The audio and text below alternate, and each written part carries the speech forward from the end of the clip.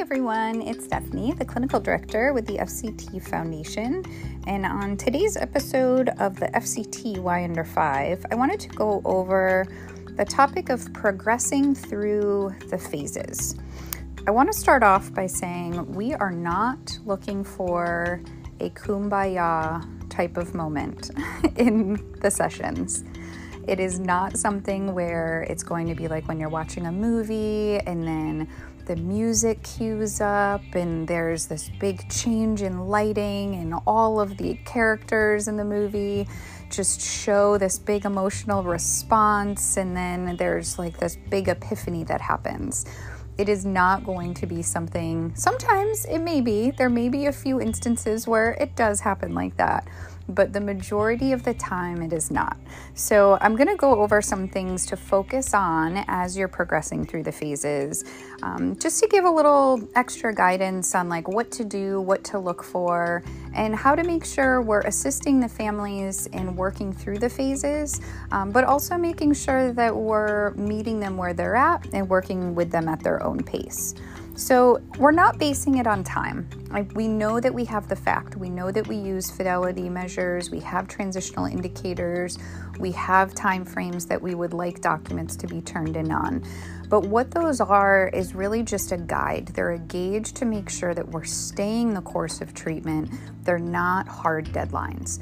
So we want to make sure that you're planning ahead. So if you see a date on a tracker that's telling you that something is due, envision it more as a reminder to be looking at it ahead of time, so you're budgeting your sessions accordingly to be able to get whatever activity needs to be done before that time frame, ideally. There will be exceptions where that won't always happen, but it is not just about like, oh, we're through joining because we've hit 30 days. It's not that concrete, because getting through joining is more about them meeting what's necessary on the transitional indicator to move them into restructuring. You also want to keep the big picture in mind. What's the therapeutic theme? We have quite a lot of time with our families. 6 months at multi-sessions per week is a lot of time that we have to work with them. And so things don't have to happen rapidly. They don't have to happen right away. But we need to be the ones to keep like, what's that overarching theme that the family is trying to work towards? And we're going to try to use as many varieties of enactments and activities as we can in the process. Make sure you're always joining. No matter what phase you're in, we still want to have natural engagement with our families. It's about being prepared for sessions, and that also means being prepared in your supervisions when you're talking about the families. Using those transitional indicators as checkpoints to say, what have we done? Where are we at? Where do we need to go? Because what we're looking to do is move families from a place of just compliance and following along and trying things out, but shifting them to more of that ownership.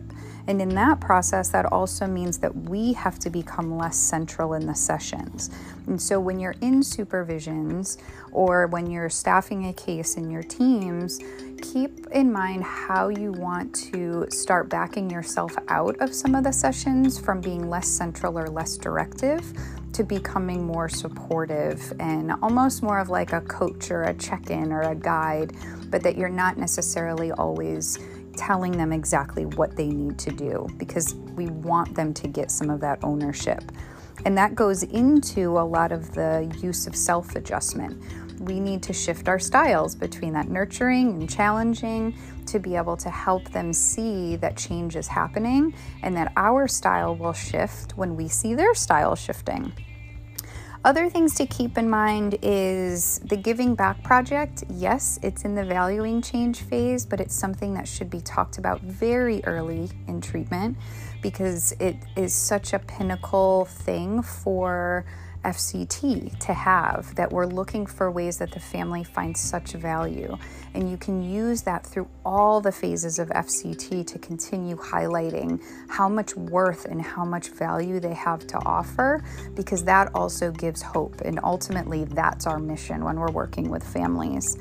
and always doing the future planning. So as you're progressing through the phases, you're still looking at what are things going to look like when we're no longer in treatment? How are we going to plan for the future?